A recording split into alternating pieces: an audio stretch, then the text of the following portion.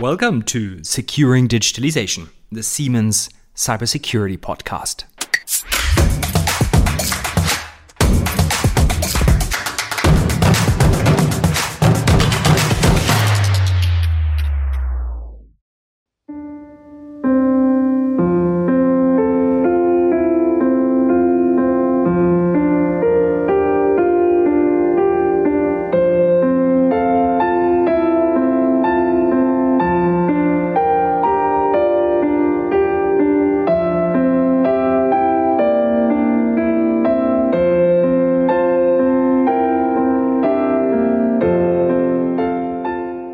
Creepy music, film music, and I'm curious, does my guest today know where it's from? Here's Alina Matyukina from Siemens Smart Infrastructure.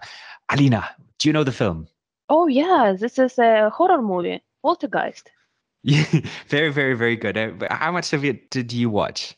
Quite a lot, but I was super scared, afterwards. I couldn't sleep.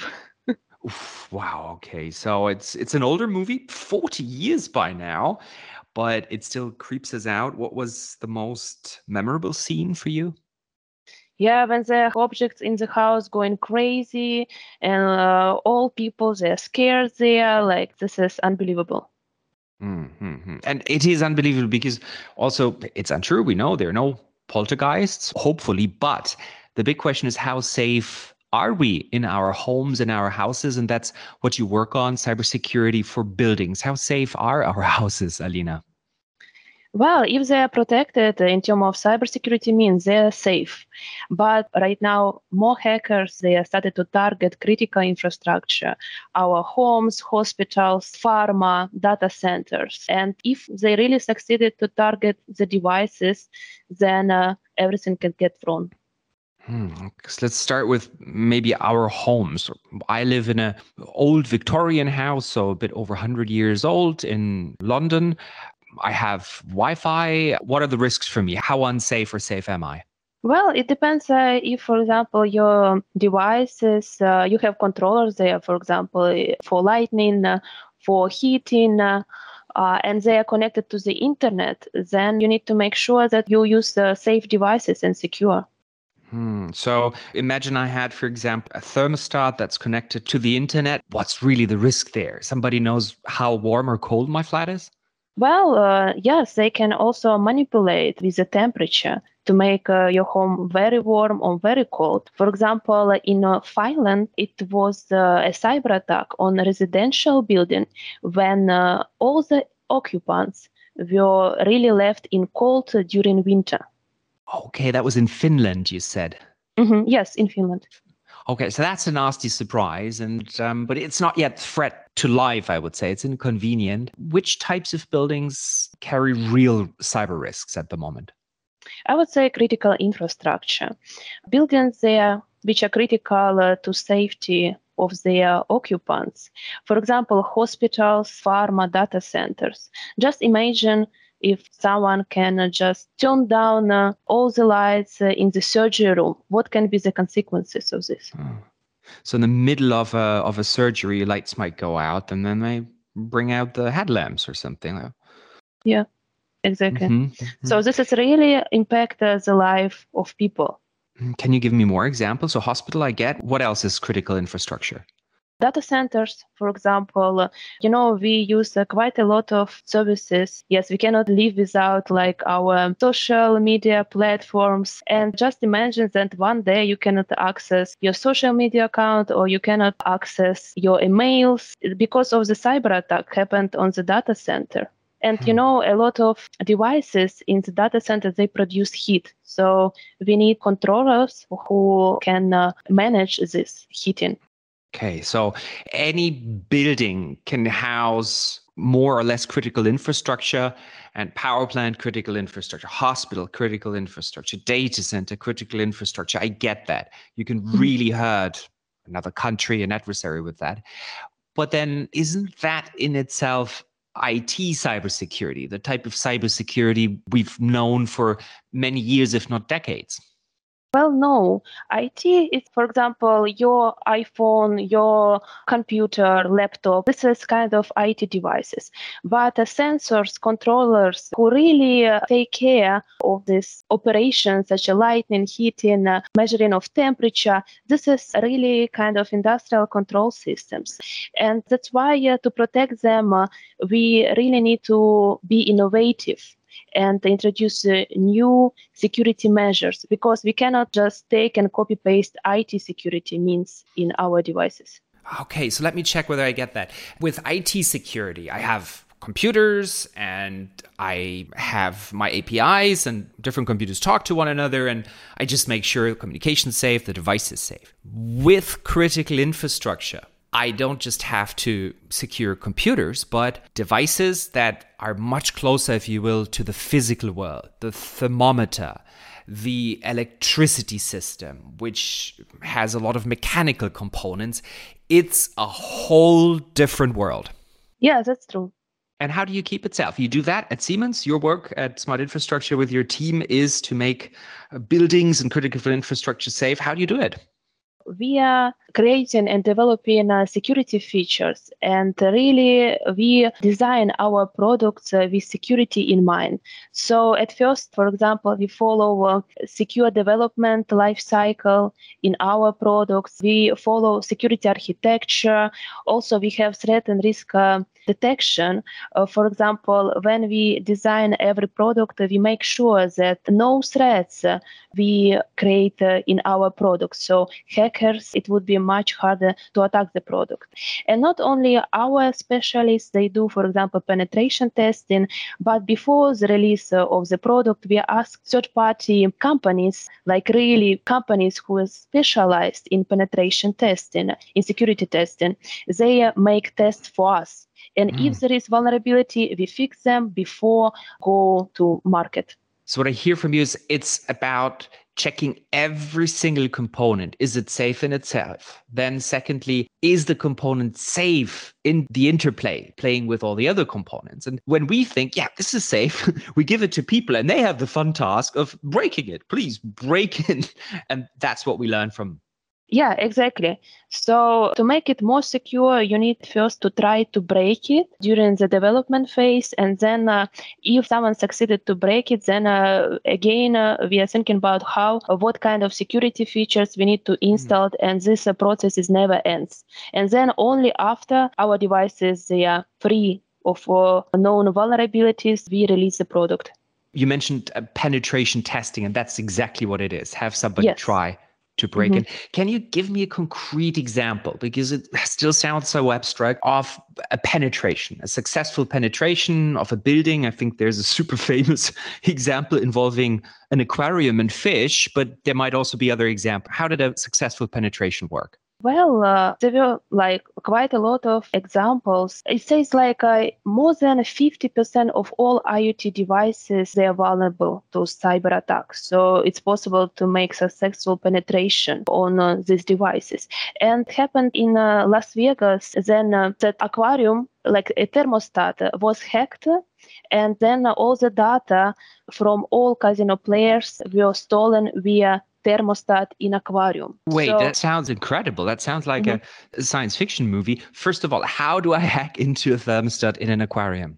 Well, if it's not protected, there are so many means of how attacker can attack the thermostat. And probably they found one mean and they could attack it and be in the system of the thermostat. Okay, so the thermostat is connected to the internet. So maybe I can check on an app what's the temperature in the water for my lovely fish. And because there is this connection to the internet, somehow, if I try hard enough, I may find my way in. Okay, so I'm in the thermometer, but how does that give me information on the casino and the players? Well, in that case, the networks, they were not separated between each other. So the corporate network, when you have all your kind of data base of all casino players, and the network, which is built-in network, they were converged. So there were no separation, and attacker could access from the thermostat corporate network, and then got database of all casino players. So it's a bit like if I had files at home and some have my bank statements, which are important information, and other files may have just some newspaper clippings of stuff I like, and I keep them in the same place. Somebody opens that cupboard and that person has both the snippets, but also my bank statements, if you will. Yeah, that's true. This is when you don't have any network segregation or separation in your environment. Okay, so it sounds really complicated. How advanced are the customers you're talking to? Do the folks who run critical infrastructure already understand the risks? Be honest, Alina, what do you get? Yeah, like our customers, they are really increasingly asking about cybersecurity. So our customers, they ask us, like, what kind of features you have in your devices, how they protected in terms of cybersecurity, and what is the most important? They are asking, like, what is the level of security for your device? How you prove this level of security? And I think this actually questions, they are really coming from laws and regulations, because there is kind of a push from regulators across the globe. There are so many laws in cybersecurity getting into force across the globe right now. So that's why, like, they have this push, from the laws to safeguard critical infrastructure, and this push is coming down to operators and owners of critical infrastructure, our customers. So this regulation, most people are like, oh no, more regulation. But this might actually be good regulation, because we know in cybersecurity, very often people only move once they've been badly bitten, once they've been hacked. But then with critical infrastructure, that's too late. Yeah, like critical infrastructure is critical to every country. That's why governments of every country trying to protect it via laws and regulations. Before we look more deeply in how do you actually do it? How do you make devices secure? How do you then make the system secure? How did you get into that area of work? What brought you into that field? Well, it started all in 2015 when I was doing research in cryptography back in Switzerland. They were like Swiss Federal Institute of Technology, and there were quite a lot of cybersecurity and the cryptography labs there. I did like theoretical research, but all my life I was kind of dreaming, to work in the field which can really be helpful to our society, not like 20 years, but right now. So that's why, like, I moved to Canada really to study more how to do malware analysis. Yeah, we were talking about penetration tests, and this was also kind of one of the topics I was studying there. Really, how to identify these vulnerabilities in the devices, but also to fix them. And I really like it because I understood that I really make impact. Yes, I can help to save people's livelihood and privacy. When you think about the actual work, what is it that gave you a kick at that time when you were a student? What made you work into the night? What did you specifically like about it? Yeah, I just really like it that I'm trying to help people to safeguard their privacy and their lives. I wanted to bring kind of positive impact in our life. That was the driving force which I had. I work a lot with technology firms all over the world, and they all want you, if you will, people who are really well educated in STEM, people who understand cybersecurity, folks who understand a bit of coding, who understand business impact.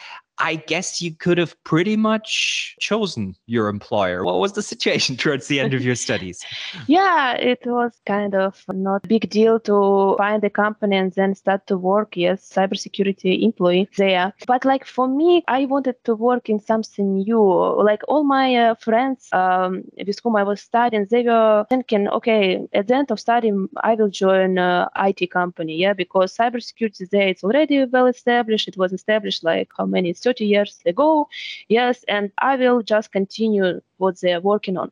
But for me, it was a kind of, I told you, like I was a researcher before, so I wanted kind of to work in really new topic and make impact in this topic. So that's why I got an offer from Siemens, smart infrastructure, and like critical infrastructure, smart buildings. They just started their journey in cybersecurity because 20 years ago, these systems, devices, they were not connected to the internet. And that's why there were no cybersecurity that days.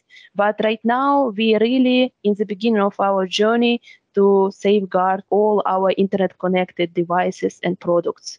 And this is what really excites me. Some of the some internet firms, some IT, they pay top dollar for talent. What I hear from you is you wanted to be a pioneer in some ways. Yeah, exactly. Like for me, it really, when I was reading a kind of a description of the job, I was thinking, yeah, this is really what I want to work on because it's new, it's challenging. Like you cannot, they say it like copy paste IT security means in our devices because it's impossible. Our devices are quite small, like sensors, just imagine. And you really need to come up with something new to secure them. So let's look at how it's actually done and stay with maybe the sensor, the temperature sensor in the building. Sounds very similar to the temperature sensor in the aquarium. So Siemens may help somebody equip a building with temperature systems, building management, and there's the sensor. And how do I now make sure it's safe? How do you do it? Well, okay, for example, we are starting to develop a new product like Sensoria.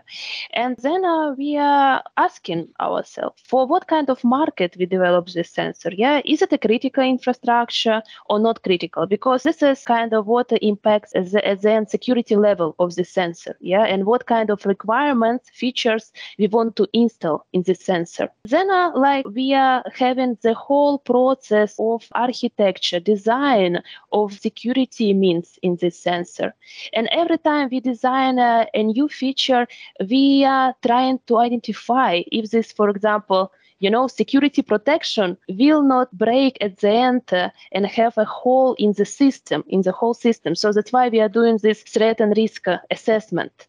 And okay, wait. You almost lost me. So what I got from you is first I check how sensitive is the building that I'm equipping. And then if it's like residential building, okay, maybe people, worst case might be a bit cold for a few days, like in Finland. That's bad, but nobody's going to die. Hospital, I need a different security level, the highest possible. Just how do I get there? Pharma. How do I make it pharma, like mixing medications, right? Yeah, exactly. And there, if you have kind of a small difference in temperature, then your medication already will not work. So that's why. How do you then make it safe to that level? So we are including different security features, and these features we are taking from the standard. There is a standard which is very well known, IEC 62443 for industry, and it says like what kind of requirement you need to put in your device, like sensors, to secure it. And there are that's for everybody. So I look at this IEC 62443 Siemens, anybody who builds sensors, and then that's this minimum standard. Is that safe in itself? Yeah, because designed by a committee who's working decades in securing industrial control system. So that's why we are taking the standard and taking the requirements from the standard and bringing to our products. But you also mentioned that it's not enough because then my little sensor, which is in itself a secure unit, starts talking with other devices, with the system control, maybe through the internet. How do I then make that bit safe? Exactly. So that's why you really need to protect the way a protocol which is used by sensor to talk with other sensors. And as, for example, we are with you, speaking right now in English, sensors, controllers, they are speaking between each other in a different language, which is called BACnet. So BACnet is the language of sensors at the moment. Yes, exactly. Okay. There are other languages, for example, Kenix, Modbus, but BACnet is kind of one of the most popular right now. And is BACnet safe? Well, I would say that BACnet really, without any built-in cybersecurity, it's not safe. That's why a lot of, for example, operators, they are using additional means to make it safe. For example, they are kind of using like additional means like VPN, firewall, network segregation to make the whole building network BACnet safe. But if we are really looking in the protocol inside, like BACnet IP, you really need to secure this protocol like inside. That's why Ashraya in 2019, they published an addendum which called BACnet. Sorry, who what is that? It's an American society which is really created this BACnet standard. And now, They have an update. They have a security feature now. What is it? Exactly. They have update to the standard, which is called BACnet Secure Connect, and they described how you can secure this BACnet communication. So if we just use BACnet, it's the equivalent of you and me meeting, say, in a cafe and discussing in public. Everybody can listen in. Exactly. With BACnet Secure Connect, it's the equivalent of us being, if you will, in a safe bubble, because only with the right certificate, if you will, an access badge, you can take part in the communication and hear and understand. Exactly. So BACnet Secure Connect, it's kind of additional layer of encryption, authentication. And for example, devices, they cannot just join BACnet network and start communicate immediately. They need really to show a certificate, a valid certificate, to be able to start communicating with other devices. Okay, so I've got my pharma factory. You're telling me, okay, Andreas, I'll make it safe. And you'll make it safe, one, by giving me devices which have the highest level of security built in, thermometer, for example, and lots of other tiny IoT devices, Internet of Things devices. And then you tell me they will also communicate safely with one another because we use BACnet Secure Connect. Great. Do I take your word for it? I trust you. But then still I want it checked. Who is telling me that the whole system in the end is working well? Well, this is about certification. If you really want to have a proof of cybersecurity, you want to look on what kind of devices you use. Are they really certified on cybersecurity? And quite a lot of companies I saw, they are doing a self-declaration. They're just saying, okay, like our devices are secure. But that's like what you did. You told me, oh, Andreas, trust me, it's safe, right? Yeah. But like at Siemens, we took a different approach. We really kind of invited to our facility independent certification body, who checked everything in our, like how we develop products, like what kind of security features, what kind of process we use, like in case of the incident, how we are going to deal with this incident. And based on this, they are signing the certificate, which shows that. Sorry, who are they? You say who's checking that? It's a TÜV Süd. It's like one of the largest certification body right now in the world. So it's like a trusted third party, if you will, and their only currency is trust. So if they certify things that are not safe, they lose their business over time. Of course. That's why like we really wanted that our devices, processes, in our company checked with independently. But that's a lot of work. Like when would you expect all Siemens building equipment and sensors and devices to be certified? Yeah, this is quite a lot of work, that's true.